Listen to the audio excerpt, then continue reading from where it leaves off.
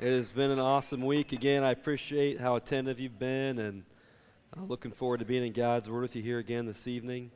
Appreciate the worship and song before. It makes it really easy to come up and open up God's Word as well.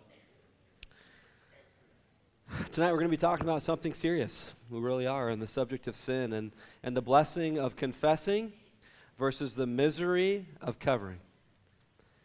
And no doubt when you think of the word sin, all kinds of different connotations come your way, and it's a lot easier for us to get upset about the sin in other lives instead of being concerned about the sin in our own lives. But tonight as we open up God's Word, I'm praying that He would do a work. And tonight might be the start of something different, a different habit in your life. And instead of covering, that we would get in the habit of confessing and turning from that sin and turning it over to Christ and getting accountability and building into our lives as Christians consistent victories in all those different sins and stuff that we struggle and battle with. And maybe that can start for you tonight. Let's open up in a word of prayer. Father, we love you. God, we are so thankful. We really do believe that you are all to us. So would you empower us, God, to live that truth out. And Lord, tonight we come to you broken and in need of being mended. And Lord, I pray as we look at the subject of sin and the misery and the weight that is there when we hold on to those sinful habits and try to cover them up and lie and hope that nobody finds out, instead of the blessings and the freedom that comes from confessing and dragging that sin from darkness into the light so that it can be dealt with and so that we can be freed up and have that right relationship with you and enjoy life to the full, that bountiful life that is offered through Christ, God.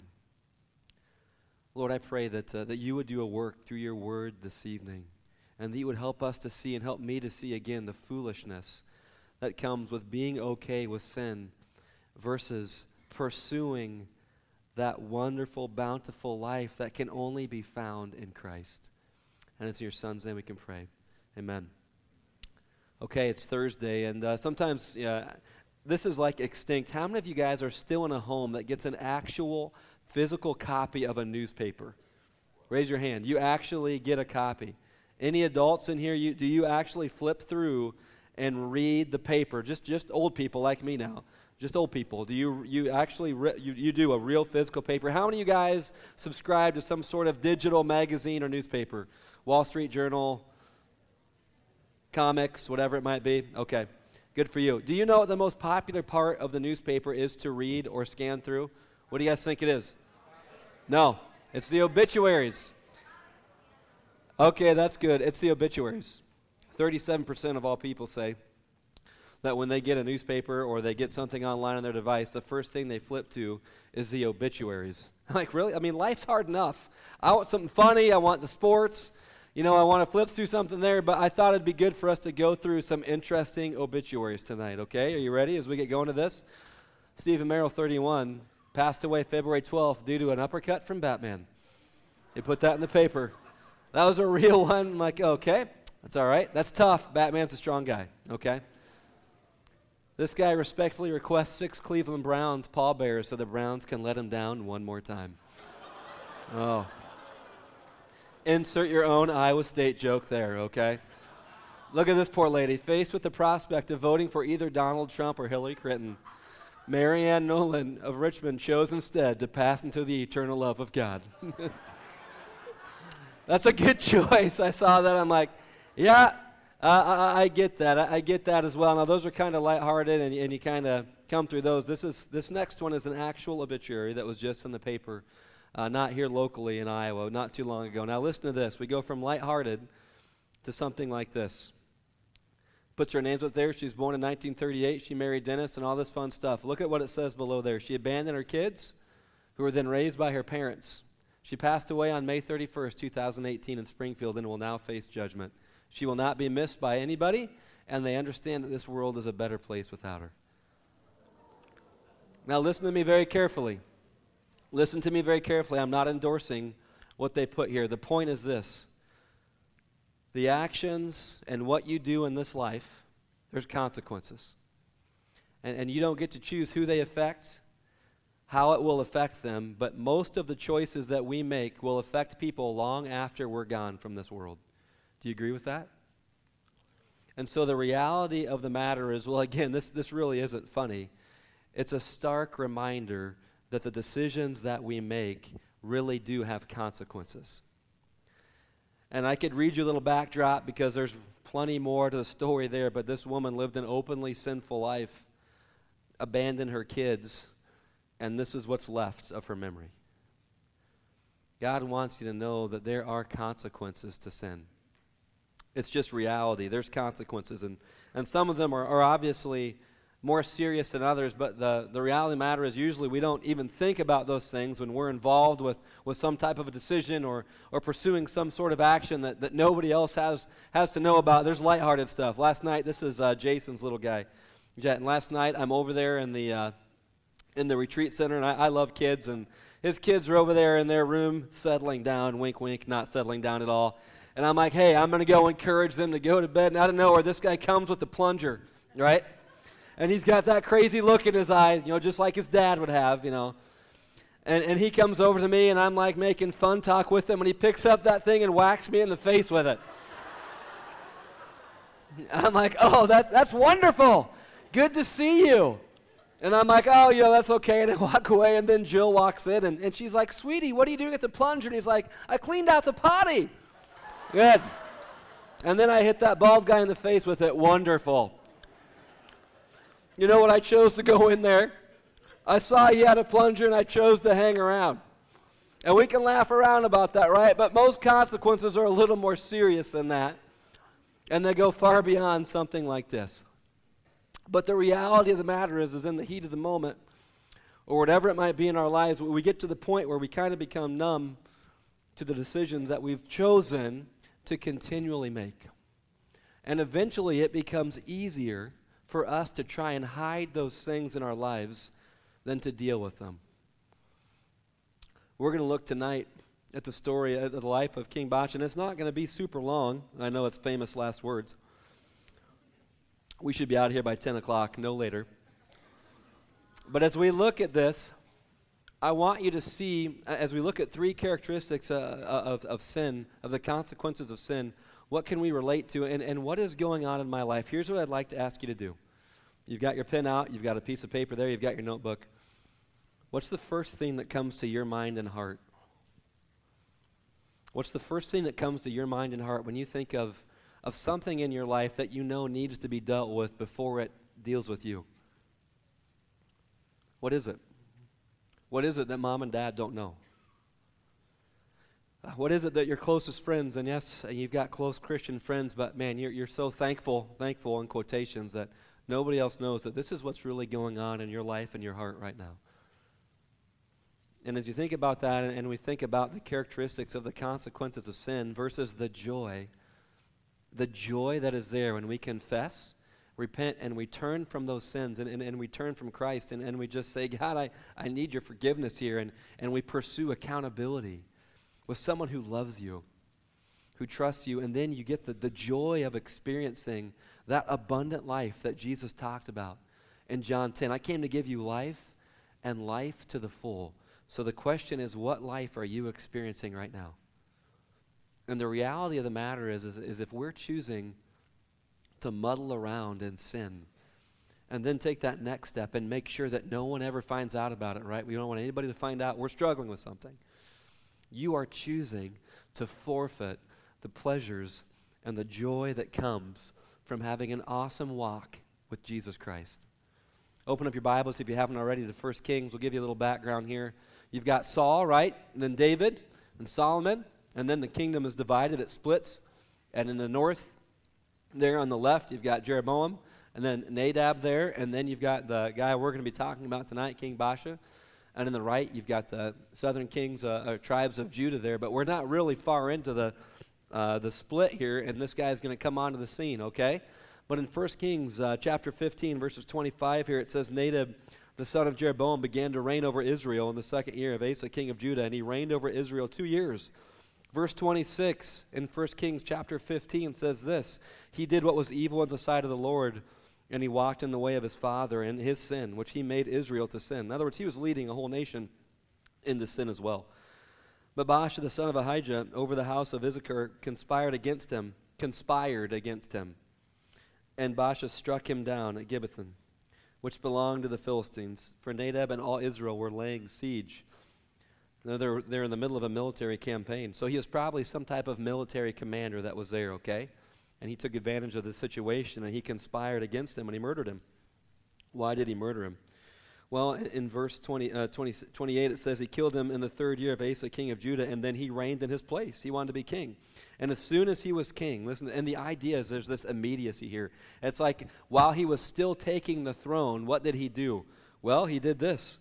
He killed all the house of Jeroboam. He left to the house of Jeroboam not one that breathed until he had destroyed it according to the word of the Lord. God predicted this was going to happen as a judgment on Jeroboam. He didn't say who was going to do it. He just said it was going to come to pass. Now, King Baasha didn't do it for the right reasons. It said he conspired. In other words, man, he was wheeling and dealing in his mind and his heart, and so he did this. And he didn't do it in light of, hey, I think this is going to be pleasing to God, and I'm going to take care of this sinful person. He did it because he wanted to take the throne. And so he did it. He conspired. He's there, probably had his trust as some type of military commander, and he murders him. And then he takes care of all his family as well. And we skip down here in verse 34, and it says this: he did what was evil. Then the new king Baasha does what was evil in the sight of the Lord, and he walked in the way of Jeroboam, and in his sin in which he made Israel to sin. 16:2 says this: since I exalted you out of the dust and made you leader over my people, Israel, this is God. Since I exalted you, and you have walked in the way of Jeroboam and have made my people Israel to sin, provoking me to anger with their sins, behold, I will utterly sweep away Baasha and his house, and I will make your house like the house of who? Jeroboam. That guy that, you killed his offspring there. Anyone belonging to Baasha who dies in the city, the dogs will eat. And anyone who dies in the field, the birds of the heavens shall eat. So here we now to see some of these consequences because of the sinful choices that he has made. And we see here again the context of your sin is not an excuse. Yes, God had said this is going to happen, but he didn't say who was going to do it or command this guy to do it. He did it for the wrong reasons. And sometimes we like to blame our circumstances and say, well, if I wouldn't have been here or done that, or if this person wouldn't have done this against me, I would have never done this, but so-and-so, right? I mean, they were there and this and that, and then your parents say something loving like this: if he would have jumped off a bridge, right, would you have done it too? But the context of our sin isn't an excuse. So characteristic number 1 this evening is simply this: we don't get to choose the timing of our consequences. So we saw the choices. Now let's see the consequences for our sin. Now we read what some of those were going to be. But now we see here quickly that we don't get to choose the timing of those consequences. We don't get to choose when these things happen. 1 Kings 15, 27 to 29. It says that he conspires against him, he kills him, but he still becomes king. And as soon as he is king, he immediately lays waste to all of his offspring. So he murders him, but he still assumes the throne, and he's still going to reign for 24 years. I mean, God must be okay with what he has done because he is still the king, and he's going to be the king for 24 years. That's longer than any of you campers have been alive, maybe twice as long as you've been alive. So God must be okay with it, right? I mean, look at what he's allowed to happen, and look at what he did. Not only did he murder a king, he murdered his entire offspring and family.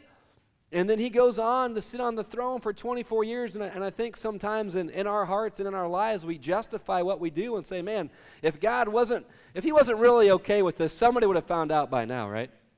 I mean, if it was that big of a deal, surely something would have happened by now, or it would have been drug out, I mean, God's probably cool with this.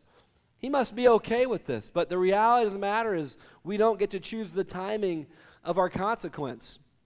And if you read on there in 1 Kings 16, we're going to see that after he has died and his son takes the throne, that's when the full ramification of his choices really come full circle. He's not even alive anymore. It's years and years and years after the sin took place. And those around him that are closest to him are going to feel the full weight of the consequences of his actions. Don't think that just because some time has gone by, a few weeks, a few months, maybe a couple years of struggling with whatever it is that you might be struggling with, that God is okay with it somehow. Because we don't get to choose the timing of our consequences. This is an evil person up here. When the suspected Golden State Killer drove into a Hobby Lobby parking lot in this past April, investigators were waiting nearby as he walked into the craft store. It gave them a perfect chance to collect a secret DNA sample. Police swabbed the driver's side handle of Joseph James D'Angelo's car, according to arrest and search warrants released last Friday. This was June 2nd of this year. He was called the Golden State Killer. He committed over 60 terrible crimes in California from 1976 to 1986, and they could not figure out who did it. And you got to be thinking at this time, I mean, all these years have gone by. I'm sure he's going to be okay. In 1979, he was fired from his law enforcement job, and so he lived what appeared to be a quiet life. He worked as a mechanic at the distribution center of a Modesto-based supermarket chain for 27 years, right? And if you're this person, what are you thinking? I did all these things, and I got away with it. And I'm just going to go live my life and ride off into the sunset. Neighbors said he kept mostly to himself, but sometimes yelled at people who got too close to his fence. But they said he'd become reclusive in recent years. And now all these years later, 30-plus years later, the ramifications of the consequences of his actions finally come full circle. And the reality of the matter is we don't know what God has and how he's going to, because those he loves, he chastens. And for those of us that you're a believer in Christ and you're choosing to live in a certain way and to hide this and to try and justify it and go, we don't know when God's going to say, okay, you know what? I love you too much to let this go unnoticed. And there's too much riding at stake, and there's too much at stake, including the glory of my name. And so I'm going to step in, and I'm going to bring this into the light because I love you. And don't think just because some time has gone on that God is okay with that sin. Characteristic number 2 is we don't get to choose the severity of our consequences. We don't get to choose the timing of it, and we don't get to choose the severity of it. That's out of our hand. The choice to sin, sure, we've chosen that, but then how harsh those consequences are, we don't get to choose that. 1 Kings 16, 1 through 4 says, when the word of the Lord came to Jehu, the son of Hanani, against Baasha, saying, since I exalted you out of the dust and made you leader over my people Israel, and you have chosen to walk in the way of Jeroboam, and you've also made my people Israel to sin. You've led an entire nation in sin, provoking me to anger with their sins. Now, behold, I will utterly sweep away Baasha and his house, and I will make your house like the house of Jeroboam. So there's going to be death for sure. And then there's also going to be murder. Read on there again, and as we go in later on, in verse 11 of 1 Kings 16, he says, when his son began to reign, as soon as he had seated himself on his throne, he struck down all the house of Baasha, and he did not leave him a single male of his relatives, the murderer of his son. He didn't leave him a male of his relatives or of his friends. And you got to think to yourself, man, I'd like to think anybody, if they knew what they were doing was going to lead to the death of their son, their relatives, and even friends of their relatives, that might be cause for them to pause and think, okay, is this really worth it? Is this really going to be worth it when the ramifications of these choices and the ripple effect, that little rock that you throw out in the pond, and all of a sudden the ripples go far beyond just where that rock hit. And then you realize that, man, those consequences are a lot more far-reaching than I would have ever anticipated or chosen. That maybe it would cause some of us to stop and give pause. And so often, what do we think? This isn't a big deal. It's just a little thing right now, right? I mean, I'm 12 or 13, and yes, I struggle a little bit with my thought life and the things that I allow to come into my mind and my heart through what I look at. And yeah, I struggle a little bit with how I treat people. And yes, there's some things in a relationship I'm with that aren't super healthy, but what's the big deal? And then all of a sudden it starts to snowball. And what we don't do is look down the road 3 weeks or 3 months or 3 years or 6 years and see the far-reaching consequences of our actions. I love a good campfire. I really do. I love where I grew up. My dad was here last night. He's a funny guy. And he was reminding me of some shenanigans from when I was younger. But we loved campfires, and we grew up on an acreage within a farm. And we would often go out, and you had to be careful, though, right? Especially when it's really dry.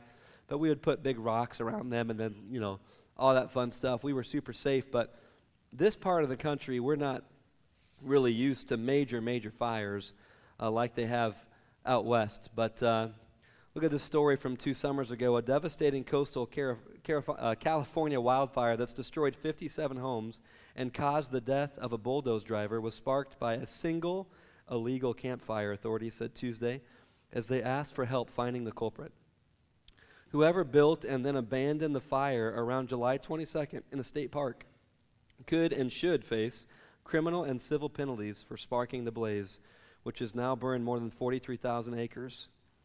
Authorities say hikers who reported the fire had to first climb up a ridge to get mobile phone reception. So from this little campfire, right, that was left unattended and not dealt with, comes 43,000 acres of total destruction, including the loss of a life.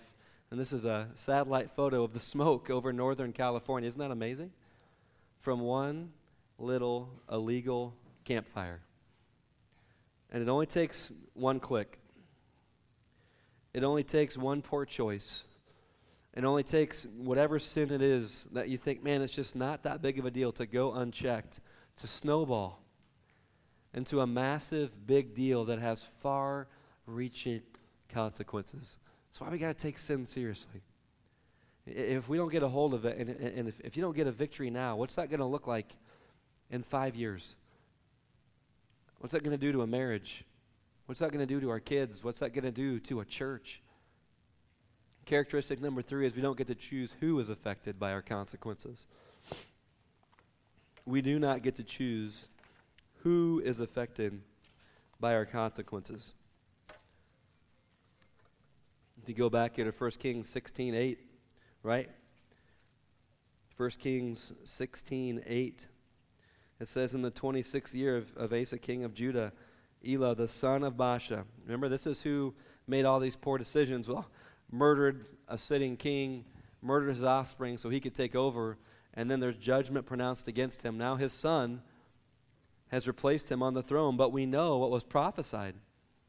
And he began to reign in Israel. And he reigned 2 years, but his servant Zimri, commander of half of his chariots, conspired against him. Does that sound familiar? Man, it's just what his dad had done. He conspired against a sitting king. And while he was at Tisra, drinking himself drunk, and the idea that it's a very interesting play on words here, he was hammered. So not only is he fallen in the sins of his father, he's added a new sin, and he is just completely plastered drunk here, okay?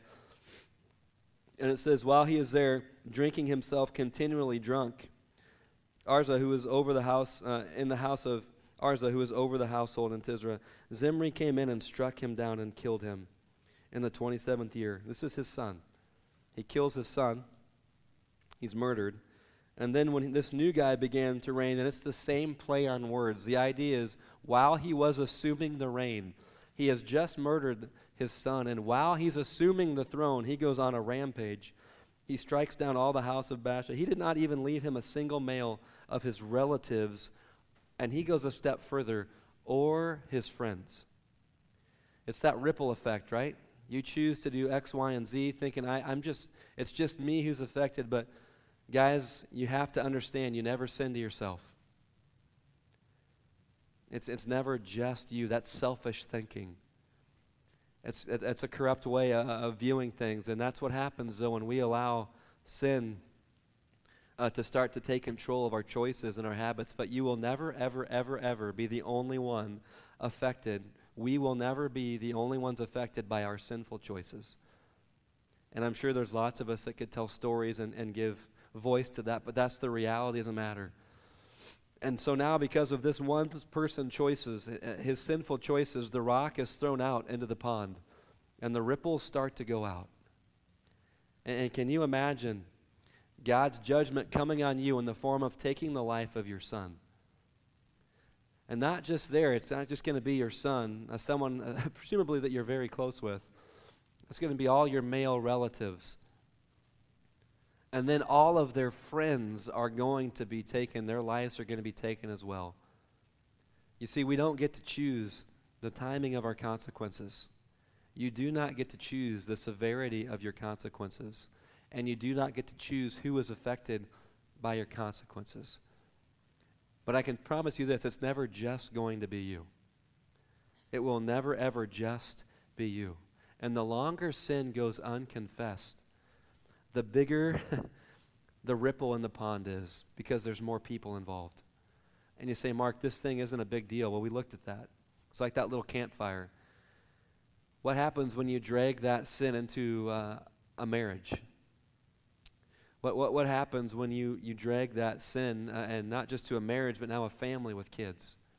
What happens now that and you become a leader in a church and of a ministry or at your job, whatever it might be, and now there's all these other different people that you're very, very responsible for.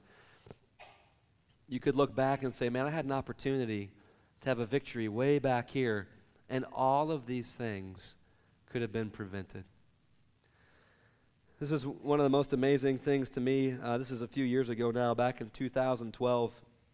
There was an Italian cruise ship called the Costa Concordia. And listen to this, its captain at the time. The ship was carrying more than 4,200 passengers and crew, and it slammed into a reef back in 2012 after the captain made an unauthorized detour from the ship's programmed route. A recording of his conversation with the Italian Coast Guard shows that he left, not only that, then he left the ship before all the passengers were off and resisted repeated orders to go back, saying the ship was tipping and it was dark. Duh, of course it was. You're the moron that ran it into a reef. He said listen to this. He said he ended up in the life raft after he tripped and fell into the water. You can do better than that. This is what the ship looked like. Because of one captain choosing to go on an unauthorized route, 4,200 people trapped in a cruise ship had to find their way out through the dark, murky waters.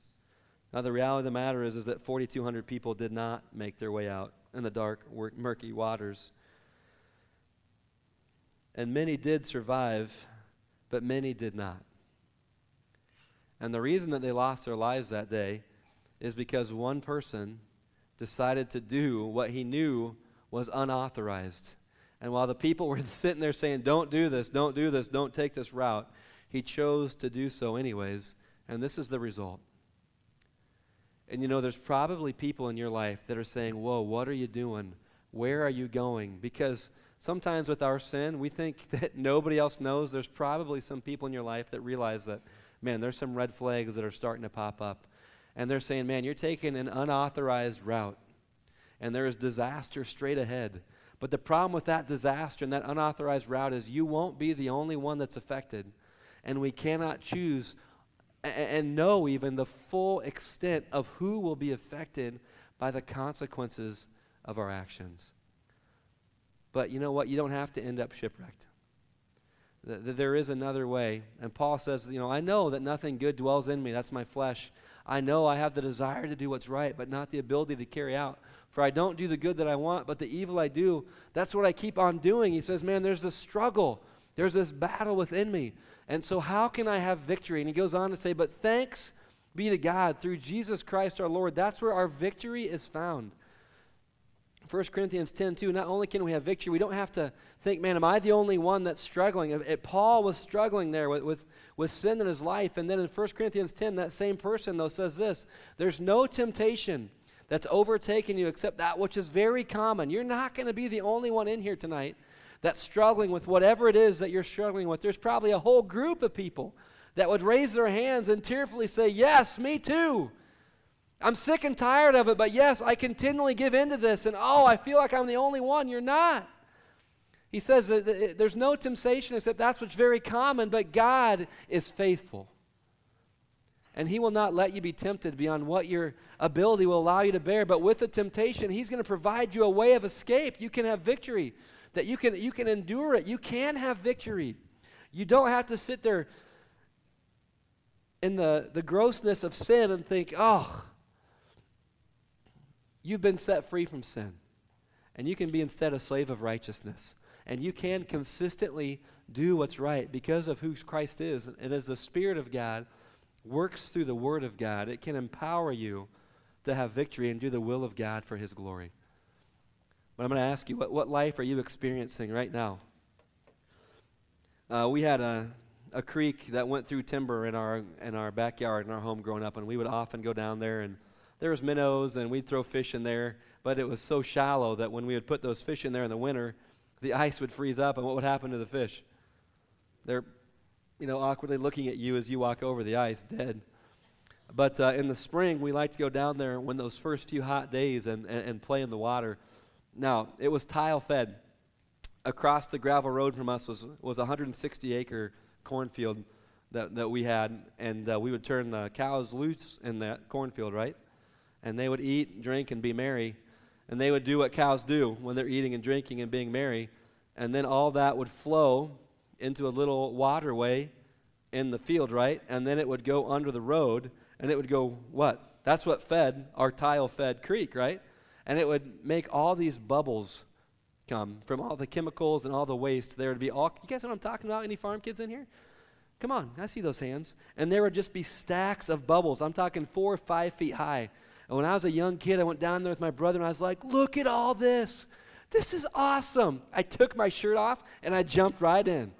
Woohoo, bubbles. And I no kidding, I'm just having the time of my life. And I'm like, Nate, you got to get in here. Nathan jumps in. Woohoo, this is awesome. My dad pulls in the driveway. He was here, and, you can kind of look down. It was a ways down in there, and he pulls up, and we come into the house. We're just soaking wet. And he's like, hey, where you guys been? Excuse me. We're like, whoa, went down at the creek. He's like, no kidding. He's like, what you been doing? Well, you know what, Dad? It was so hot, and we jumped in, and we put the water everywhere. And he's like, have you smelled yourselves? I was like, oh, no, we're having too much. Oh, man, that reeks. He's like, yeah, do you know what that is? No, it's creek water. He's like, no, that's poo water. There's 100 head of cattle across the road. And all of that has been flowing down to that waterway, and you're washing yourselves in this stuff. And the laughter turns to tears as you realize you just took a submerged bath in gross, disgusting water. But man, while you're in it, you're having the time of your life.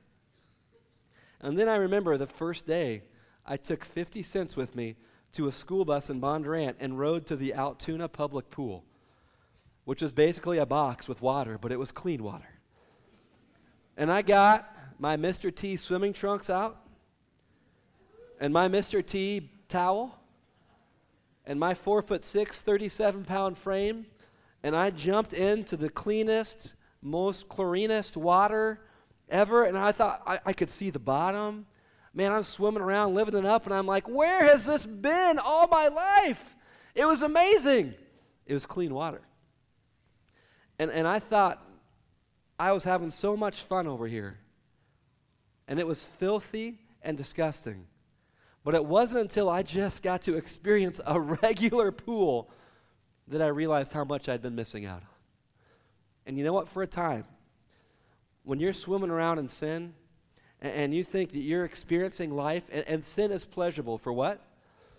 For a season.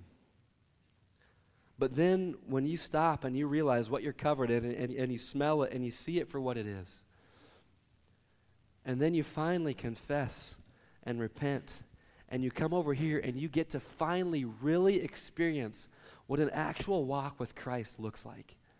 And you get to experience, I mean it, the joy and what happens when you actually get to personally experience the abundant life that Jesus Christ offers. I'm telling you what, it'll be a lot harder for you to go back to that disgusting, murky water and think it's okay. Character is what you are in the dark. That's the real you when nobody's around, and it's just you and the computer, and it's just you and your friends, it's just you and whoever it is, or just you. That's the real you. And if you're covering sin, let me tell you what you're missing out on. Blessed is the one whose transgression is forgiven, whose sin is covered. Blessed is the man against whom the Lord counts no iniquity. But in verse 3, when I kept silent, my bones wasted away through my groaning. There's a heaviness there. Day and night your hand was heavy upon me. My strength was dried up as the heat of summer. But I acknowledged my sin to you. And then I didn't cover my iniquity. I said, I will confess my transgressions to the Lord. And you forgave my sins. Therefore, let everybody who is godly offer prayer to you at a time when you may be found. And that time for you could very well be tonight.